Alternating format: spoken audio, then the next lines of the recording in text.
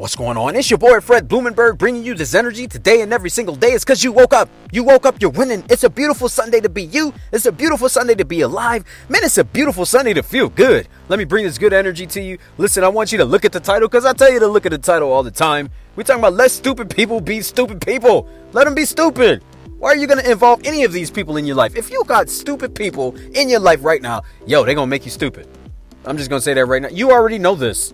Stupid people make you stupid. Look, have you ever worked a job where you're like, damn, man, I feel like I'm getting dumber being around these dumbasses? It's because you are. When you're surrounded by stupidity, you get stupid. It's not like you want to be the smartest motherfucker there. If you're the smartest person in the room, it's time to go to a different room, man. That shit is not going to help you.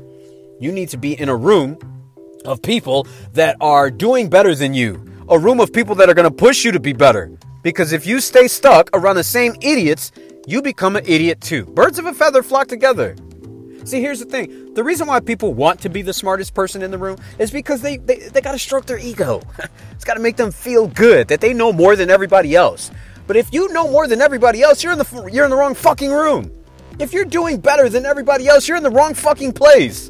You need to get to a spot where you are being pushed, where you are being challenged, where someone is there to say, yo, I know the way, and you don't. I know more than you. I can do bigger, better things than you.